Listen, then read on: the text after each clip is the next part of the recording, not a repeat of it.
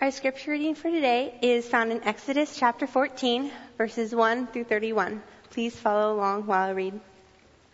Then the Lord said to Moses, "Tell the people of Israel to turn back and encamp in front of Pi-hahiroth, between Migdol and the sea, in front of Baal-zephon. You shall encamp facing it by the sea. For Pharaoh will say of the people of Israel, 'They are wandering in the land. The wilderness has shut them in.' And I will harden Pharaoh's heart, and he will pursue them. And I will get glory over Pharaoh and all his host. And the Egyptians shall know that I am the Lord." And they did so. When the king of Egypt was told that the people had fled, the mind of Pharaoh and his servants was changed towards the people. And they said, "What is this that we have done, that we have let Israel go from serving us?" So he made ready his chariot and took his army with him, and took 600 chosen chariots and all the other chariots of Egypt with officers over all of them. And the Lord hardened the heart of Pharaoh, king of Egypt, and he pursued the people of Israel while the people of Israel were going out defiantly. The Egyptians pursued them, all Pharaoh's horses and chariots and his horsemen and his army, and overtook them and camped at the sea by Pi-hahiroth in front of Baal-zephon. When Pharaoh drew near, the people of Israel lifted up their eyes, and behold, the Egyptians were marching after them, and they feared greatly. And the people of Israel cried out to the Lord. They said to Moses, "Is it because there are no graves in Egypt that you have taken us away to die in the wilderness? What have you done to us in bringing us out of Egypt? Is this not what we said to you in Egypt? Leave us alone, that we may serve the Egyptians. For it would have been better for us to serve the Egyptians than to die in the wilderness." And Moses said to the people, "Fear not, stand firm, and see the salvation of the Lord, which he will work for you today. For the Egyptians who you see today, you shall never see again. The Lord will fight for you, and you have only to be silent." The Lord said to Moses, "Why do you cry to me? Tell the people of Israel to go forward. Lift up your staff and stretch out your hand over the sea and divide it, that the people of Israel may go through the sea on dry ground. And I will harden the hearts of the Egyptians so that they shall go in after them. And I will get glory over Pharaoh and all his hosts, his chariots and his horsemen. And the Egyptians shall know that I am the Lord, when I have gotten glory over Pharaoh, his chariots, and his horsemen." Then the angel of God, who was going before the host of Israel, moved and went behind them. And the pillar of cloud moved from before them and stood behind them, coming between the host of Egypt and the host of Israel. And there was the cloud and the darkness, and it lit up the night, without one coming near the other all night. Then Moses stretched out his hand over the sea, and the Lord drove the sea back by a strong east wind all night, and made the sea dry land, and the waters were divided. And the people of Israel went into the midst of the sea on dry ground, the waters being a wall to them on their right and on their left. The Egyptians pursued and went in after them into the midst of the sea, all Pharaoh's horses, his chariots, and his horsemen. And in the morning watched the Lord in the pillar of fire and of cloud, looked down on the Egyptian forces and threw the Egyptian forces into a panic. Clogging their chariot wheels so that they drove heavily, the Egyptians said, "Let us flee from before Israel, for the Lord fights for them against the Egyptians." And the Lord said to Moses, "Stretch out your hand over the sea, that the water may come back upon the Egyptians, upon their chariots and upon their horsemen." So Moses stretched out his hand over the sea, and the sea returned to its normal course when the morning appeared. And as the Egyptians fled into it, the Lord drew the Egyptians into the midst of the sea. The waters returned and covered the chariots and the horsemen. Of all the host of Pharaoh that had followed them into the sea, not one of them remained. But the people of Israel walked on dry ground through the sea, and the waters being a wall to them on their right hand and on their left. Thus the Lord saved Israel that day from the hand of the Egyptians, and Israel saw the Egyptians dead on the seashore. Israel saw the great power that the Lord used against the Egyptians. So the people feared the Lord, and they believed in the Lord and in his servant Moses. This is the word of the Lord. Let's pray together. Lord, thank you for this text, this great story in the Bible. And we need to hear it and be reminded today, because we are tempted to fear. We're tempted to panic. We're tempted to say things that would be almost embarrassing. And we're looking this morning for you to be able to speak to us through your word. So would you do that today, please, God? Use your word, use our time here, and the power of the Holy Spirit to give us exactly what we need today. And I pray this in Jesus' name. Amen. The book of Exodus is not about Israel. It's not about Moses. It's not about Pharaoh. It's not about Egypt. The book of Exodus is fundamentally about God. And in particular, it's about God's display of His glory.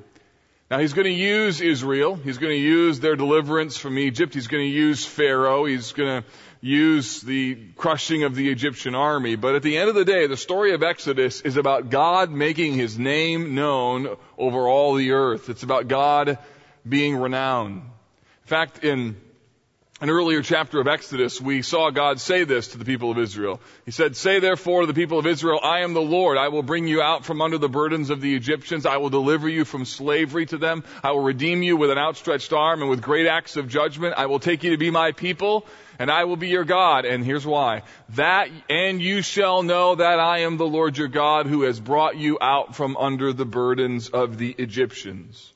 So God's aim in the deliverance of Egypt, or deliverance of Israel out of Egypt, His purpose in all of this is to make His name known. So far in our journey through Exodus, we've seen in chapters 1 to 6 that God is a God who hears. He heard the cry of the people Israel. And then we saw in chapters 7 through 12 that God is a God who delivers. We saw God deliver the people of Israel out of Egypt by strong acts of judgment, particularly through the 10 plagues, which not only brought them out of their slavery, but also made a definitive statement about the one true God. We're turning now to this next section called the God who provides, and this will bring us right up to the base of Mount Sinai, where God will give His law to His people. And what we're going to see in this text over the next number of weeks, not only in Exodus 14, which you also saw in Exodus 13 last week, we'll all the way through chapter 18, is that God is able not only to deliver His people, but He's also able to provide for them. He sends them out of Egypt, and the question is, will God now take care of His people? Sure, He's done a great thing in delivering them and releasing them from slavery, but the question is now, will God take care of them? And that's a very important question. What we're going to see today is the introduction of this particular theme, that a God who delivers is a God who will provide. In other words, God is going to take care of His people. They're His people. Last week, Pastor Nate showed you that in terms of the consecration of the firstborn son, the feast of unleavened bread, and especially in regards to the presence of God by virtue of that pillar of cloud and fire. Those things all demonstrate that Israel belongs to God. They are His precious possession. God didn't deliver them in order to abandon them. He didn't redeem them only to desert them. That God at the end of the day is going to provide for them. But what we're going to see, something that Israel will struggle with, no doubt something that you and I struggle with, and that is that it is not an easy lesson to remember or learn that God really is going to take care of you. The dust of the Exodus has hardly even settled, and Israel faces a huge test at the bank of the Red Sea. And the question is this: can God really be trusted? Will He really take care of us? Is He really going to help us? Was the Exodus event an anomaly? Will God really provide? And my guess is that you can relate to each and every one of those questions. I know I can. See, the problem in my life is no doubt probably like the same problem in yours, is that even though God has proven Himself faithful and faithful and faithful over and over again, there are times in my life where it is a real challenge to have faith and believe that God really is going to take care of me. And there are times when I need to be reminded of what Exodus 14 says: fear not, stand still, and see the salvation of the Lord. And my prayer for you today is, there's some of you, I have to believe that you're in the middle of a really significant crisis. In fact, you've reached for the panic button, maybe even the eject button. You resonate with the psalmist, "Oh, that I had wings like a dove and could fly away to the mountain." And you have dreams of where that is. You just want to run away. And today I want you to hear from God's Word the beauty of what it means to fear not, to stand still, and see the salvation of the Lord. So we're going to see 4 lessons that are going to come out of this text. We're going to walk through the story and see what we can learn. The first lesson is this: in verses 1 to 4, we find that God is in control. What's amazing is that God orders the steps of Israel and puts the nation right where he wants her to be, even though it's incredibly vulnerable. We left the Israelites in chapter 13 in verse 20. If you notice, it says that they moved on from Succoth and encamped at Etham on the edge of the wilderness. So they're approaching the wilderness. Verse 21, and the Lord went before them by day in a pillar of cloud to lead them along the way, and by night in a pillar of fire to give them light. So God is clearly leading them. They come up to the edge of the wilderness, and then a strange thing happens in chapter 14. The Lord said to Moses, tell the people of Israel to turn back. So they're heading towards the wilderness, and God says to Moses, tell the people to turn back and encamp in front of Pi Hahiroth, between Migdal and the sea. And we don't know exactly where these cities are, nor do we know exactly where the Red Sea crossing happened. But the point of this little section is this, that Israel is heading a particular direction, and God says, no, wait a minute, I want to reposition you, and I'm going to put you right in front of the Red Sea. Now, if you had a military mind, or if you could kind of put 2 and 2 together and get 4, kind of look at the equation, you might think, you know what, this is a really bad place to be. We've been redirected, and on our backside is the Red Sea. The wilderness is over here, and Egypt is this direction. If something bad happens, there's no real good place to go. And yet God providentially places the people exactly where He wants them. He puts them in that very spot. And the reason is that God has lots of goals, lots of intentions, lots of purposes that are happening, even in regards to where He positions them. First, He knows that word will get back to Pharaoh that Israel's journey appears to have taken a misstep and that they seem to be lost.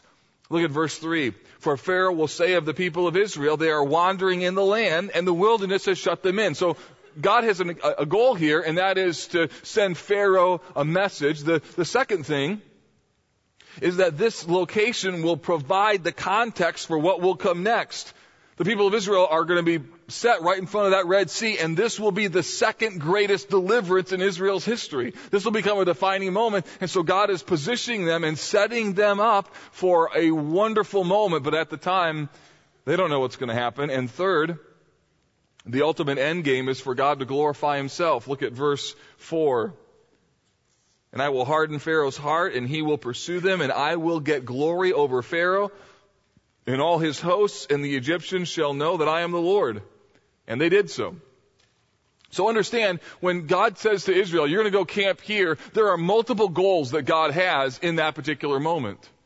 He wants to send Pharaoh a message. He wants to position the people of Israel right where they can have really great seats to see what's about to happen. And as well, He wants to get glory from this situation. And I find that incredibly helpful to be reminded that, you know what, God always has multiple goals for every situation in life. There are lots of things that are happening, most of which I can't really see. And so when challenging circumstances come or difficult effects happen in our lives, it's good to be reminded that God has aims that are far beyond what we could even possibly imagine. What happens is that this location will become the nexus of Israel's faith, Egypt's defeat, and God's glory. Now we can see this. We know it's going to happen because we just heard the story, but in the middle of this moment, Israel has no idea that God has positioned them for them to be able to see an unbelievable deliverance. What I find comforting in this first section in Exodus 14 is to know that God sovereignly directed the Israelites to this very location. And it's comforting to know that even hard circumstances in life have divine purposes behind them. In other words, God is always orchestrating the events of our lives, even putting us in difficult and challenging, even scary positions. And while we may never fully understand the reasons behind all the circumstances of our lives, we can take comfort in the fact that nothing, even the trials of this life, are out of God's control. You hear me? There is nothing going on in your life right now that is beyond God's ability to control. There's nothing happening in your life that is by random chance and as though God has forgotten about you. There's nothing happening in your life right now that is outside of God's ability to direct it. Even the hardships, even the difficulties. And the fact of the matter is, even though you're not in control, you can rest knowing that God is. I've often taken comfort in this thought. I haven't learned this lesson easily. It's come through pain, come through difficulty, and it's one I'm still learning. But when hardships come and I just wonder, what in the world is this about? I think this thought, I pray this prayer, God, I don't know how this fits in your plan for my life, but I'm going to rest in the fact that you're in control, and I'm going to rest in the fact that somehow this fits your purposes for me, and I know they are for my good. Because there's a lot of hard things that come, and I'm sure like you, like me, wonder how in the world does this fit? This seems like a huge detour. This seems like this is an enormous waste of time, and yet those are the things that you can rest and trust that God positions His people right by the Red Sea. Yeah, it doesn't look good. It looks like this is really a bad idea. This is really a bad circumstance that has happened, and it's a moment that God is going to show up in a glorious way. So the first lesson from this text, number one, God is in control. Here's the second one. And that is this. Do not panic. Say that with me. Do not panic. Any panickers in the room? Yeah. Panickers unite. It's better to be scared together. That's what it is. So the second thing that emerges in this text is the way in which Israel quickly embraces a heart of fear and panic. I mean, they've just come out of Egypt. They've seen God decimate the most powerful nation on earth at the time, and they're coming out of Egypt, and how quickly they jump back into fear. Fear can so quickly compromise our faith, even though you know better, even though you've seen what God can do. It just takes one additional circumstance and suddenly you're right back in the fight of faith. In Israel's defense, they have good reason to be afraid. The army of Egypt is fast approaching. Verses 5 to 9 tell us that Pharaoh regretted letting Israel go, so he summoned his army.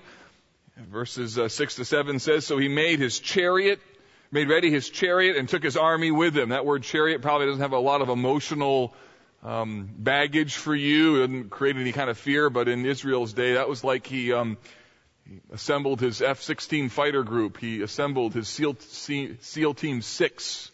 He put together his nuclear missiles. Whatever thing would be like, whoa, that's a serious deal.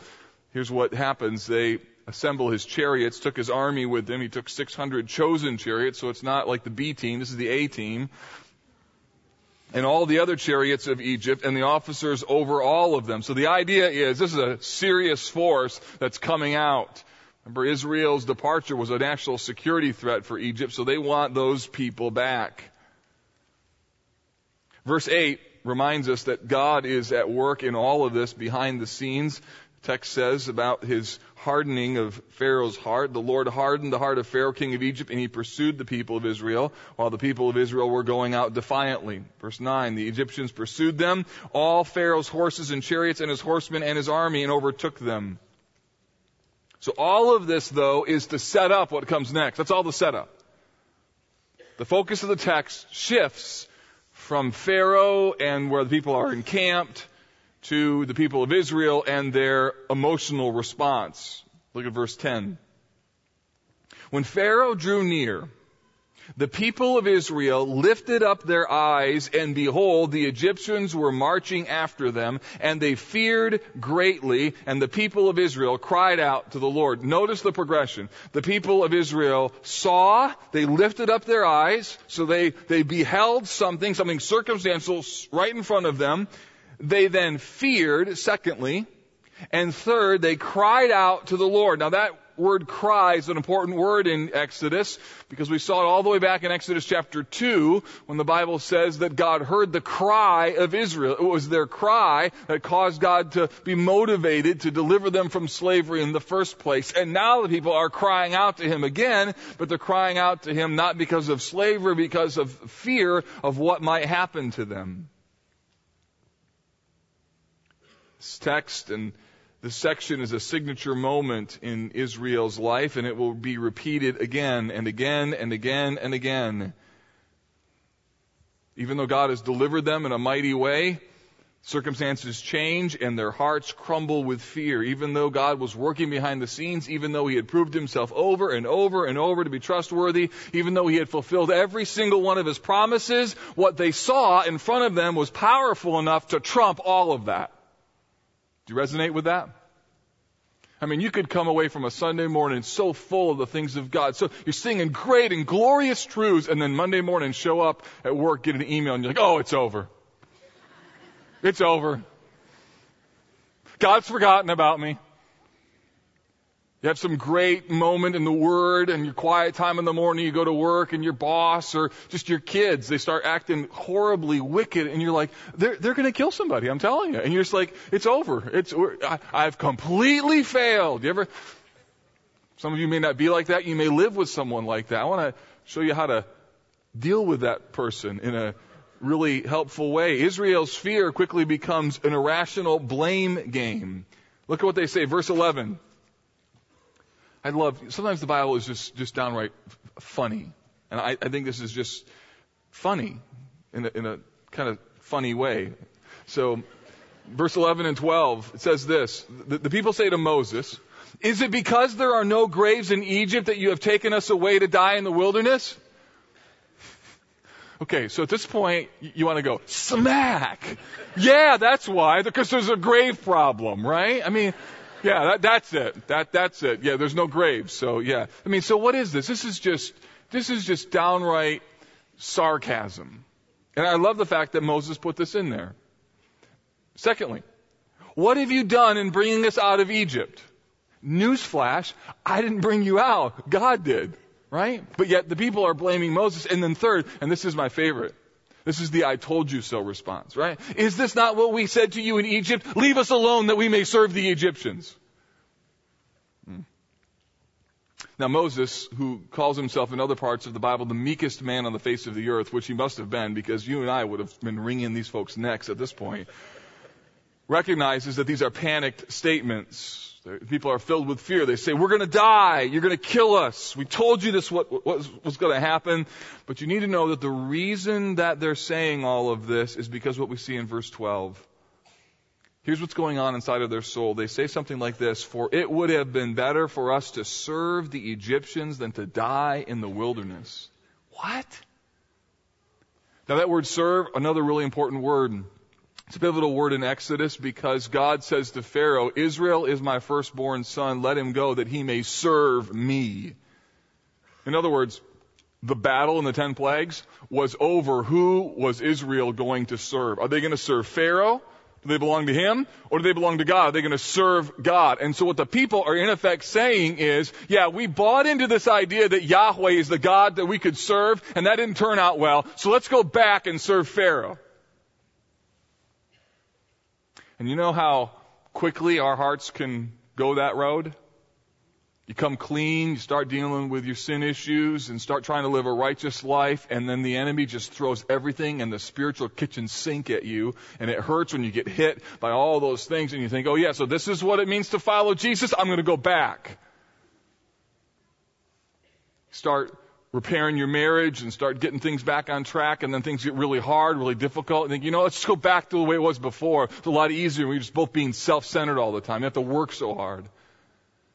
The temptation is to want to go back. And the reason why this is recorded in the Bible is to remind us that God is worthy to be trusted even when challenging circumstances come. I mean, I'm sure that you, like I have, had times in your life when it's really tempting to give in to fearful panic. Situations and circumstances that are just scary. And you know what I found? There's a couple things that I've learned and tried to apply in my life. Here's one. I remind myself that just because I feel something doesn't make it true. You know, I found the older I get, the less I trust my emotions. They're a funny sort in my soul. They're like 2-year-old children, always whining and saying things and complaining. And sometimes you just need to tell your emotions, sit down and be quiet. Right? Just sit down and be quiet. I'm tired of listening to you. You're so loud and you're excited and you're sad and da-da-da-da-da-da-da-da. And sometimes, you seem to be reminded just because I feel something doesn't mean it's true. Just because I'm panicked doesn't mean I should be. Just because I'm afraid doesn't mean it's justified. Secondly, I rehearse what God has done. I preach to my 2-year-old emotions and tell them, sit down, be quiet, and listen to the Word of God. Sometimes I've taken and actually written out, here's all the evidences that God has answered prayers on a particular issue, and I'll go back and rehearse those things to remind myself, you know what, God has taken care of me.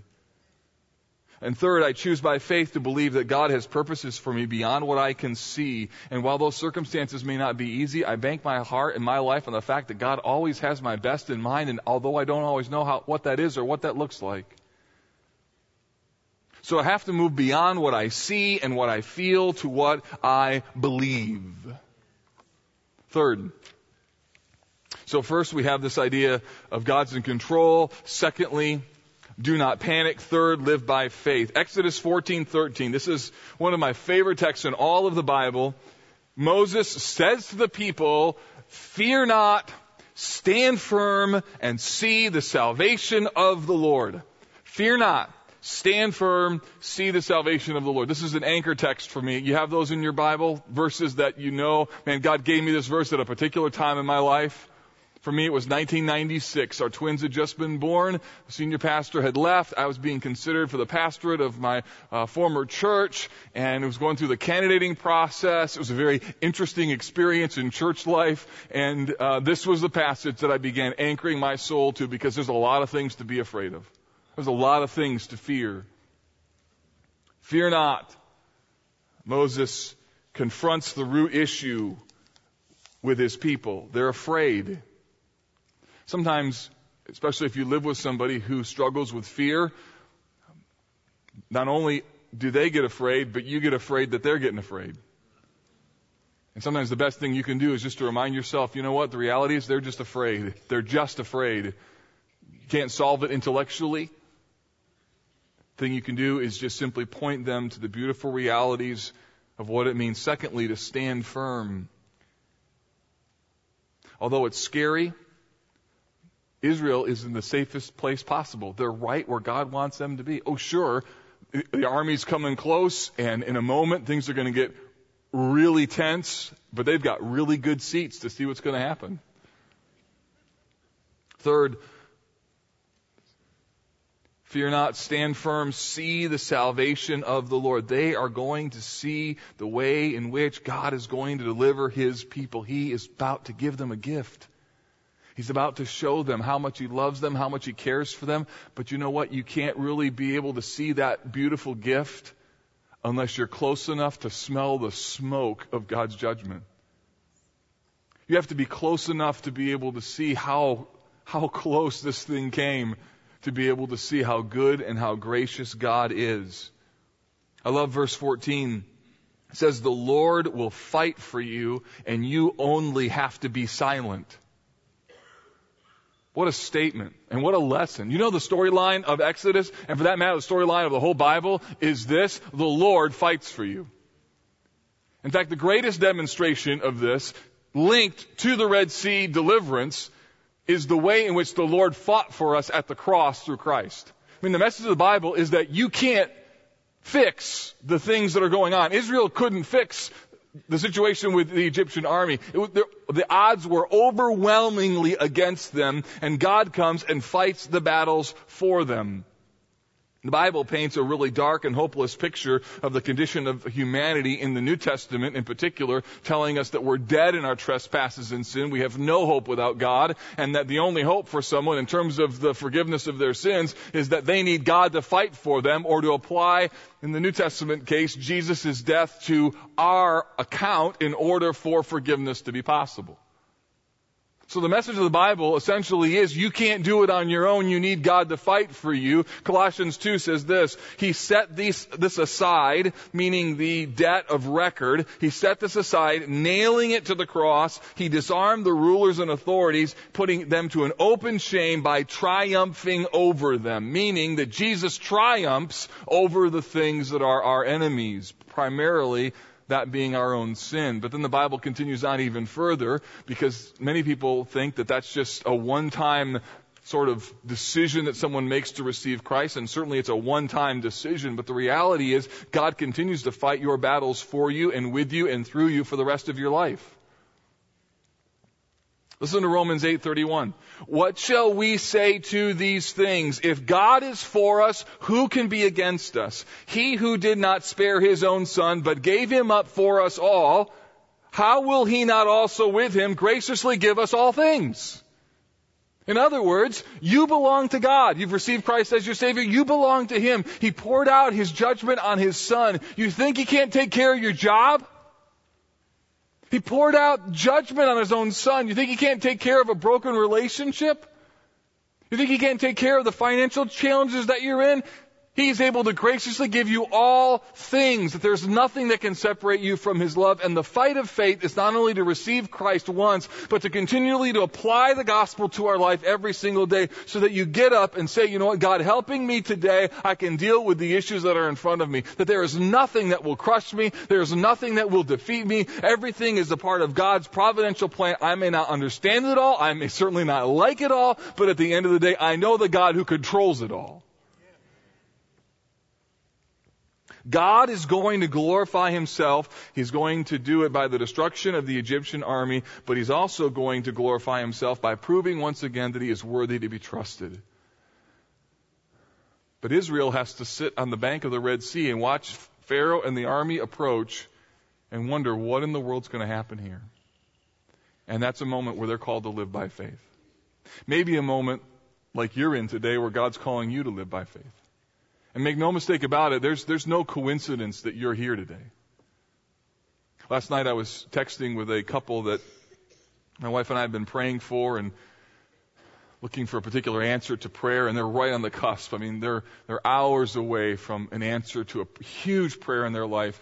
And I was texting them and said, hey, tomorrow I'm speaking on Exodus 14, and my favorite verse in that passage is, fear not, stand still and see the salvation of the Lord. And I'm praying that over you.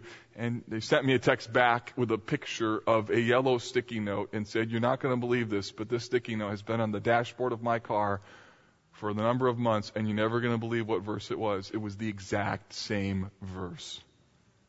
Isn't that lucky? That's God, right? That's God showing up, confirming in their heart, confirming in my heart, confirming in your heart today. The reality is that He has us exactly where He wants us, and God uses His Word to bring comfort and hope. God uses His Word to remind us, you know what, nothing can separate you from my love, and I'm ready to give you all things. So just rest and trust and get your hand off the panic button. Fourth and finally, the text shows us the way in which God moves. You know what's crazy? Is that God creates a path through the very thing they thought was an impossible barrier. He doesn't bring them around the Red Sea. He doesn't bring them to defeat Egypt. He brings them through the Red Sea. Look at verse 22. The people of Israel went into the midst of the sea on dry ground, the waters being a wall to them on the right and on their left. Can you imagine this moment? I mean, as they're walking through, they're like, wow, I hope that doesn't come down, right? I mean, it's just you're walking through, they're on dry ground, and God had provided a way. Verses 23 to 25, we see the Egyptians begin to pursue them. They went in after them in the midst of the sea, all of Pharaoh's horses, his chariots and horsemen. And in the morning watch, the Lord in the pillar of fire and of cloud looked down on the Egyptian forces and threw the Egyptian forces into a panic. Now, they're justifiable in their panic, clogging their chariot wheels so that they drove heavily.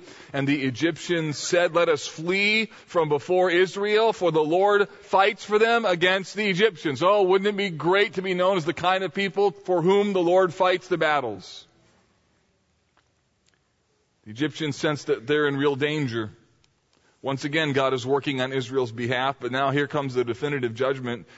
Verse 26, the Lord said to Moses, stretch out your hand over the sea that the water may come back upon the Egyptians, upon their chariots, upon their horsemen. So Moses stretched out his hand over the sea, and the sea returned to its normal course when the morning appeared. And as the Egyptians fled into it, the Lord threw the Egyptians into the midst of the sea. Remember that it was the Egyptians who threw the Israelite babies into the Nile. Here's God's judgment on them. And the waters returned and covered the chariots and the horsemen and all the hosts of Pharaoh that had followed them into the sea, and not one of them remained. And with this, God makes a signature statement. Look at verse 29. But the people of Israel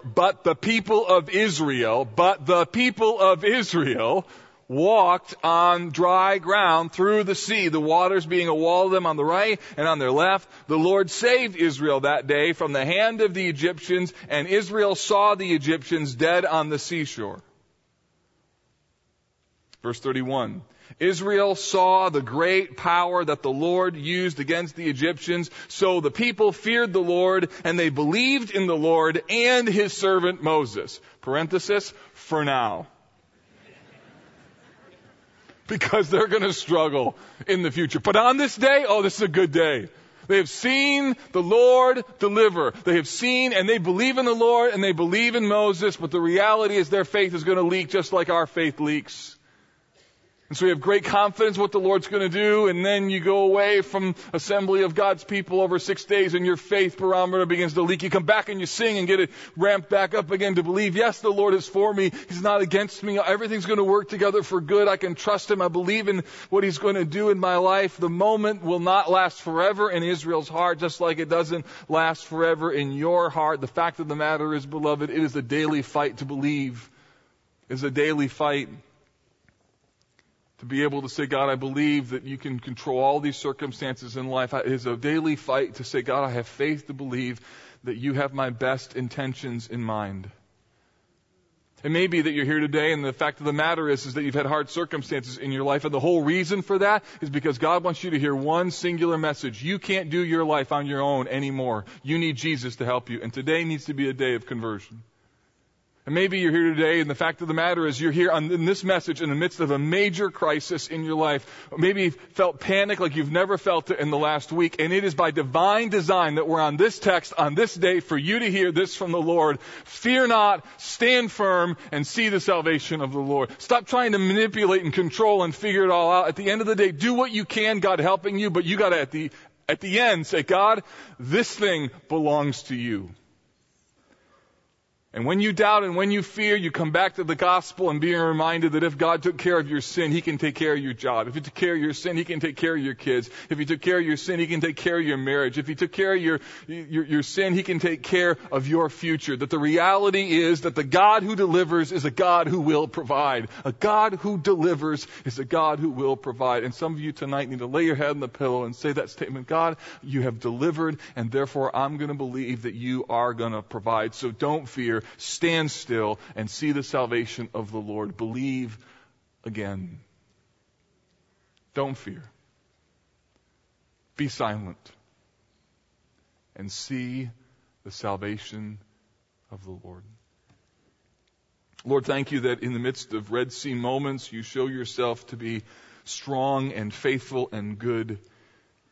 In the midst of moments when we are filled with fear and panic, you are patient with us. So, Lord, help us when trouble comes on multiple fronts to not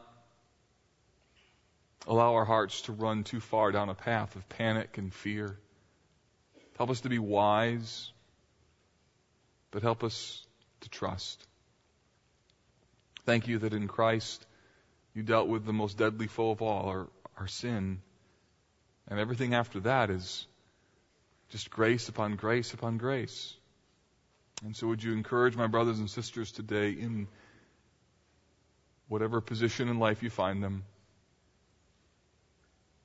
And before we close, as we're just in a quiet moment of reflection, maybe you just need to take a moment and say to the Lord, God, help me not to fear. Help me to trust. Help me to believe. And help me tomorrow morning to keep fighting, to keep believing, to keep trusting. And by the way, if you need someone to pray for you at the end, there'll be some folks up here who'd like nothing more than to be able to pour God's grace over you and pray for His help in your life. So, Father, thank you that you hear our prayers, you know our needs, and you are our God who provides. And we ask all of this in Jesus' name. Amen. Amen. God bless you, College Park. I love you.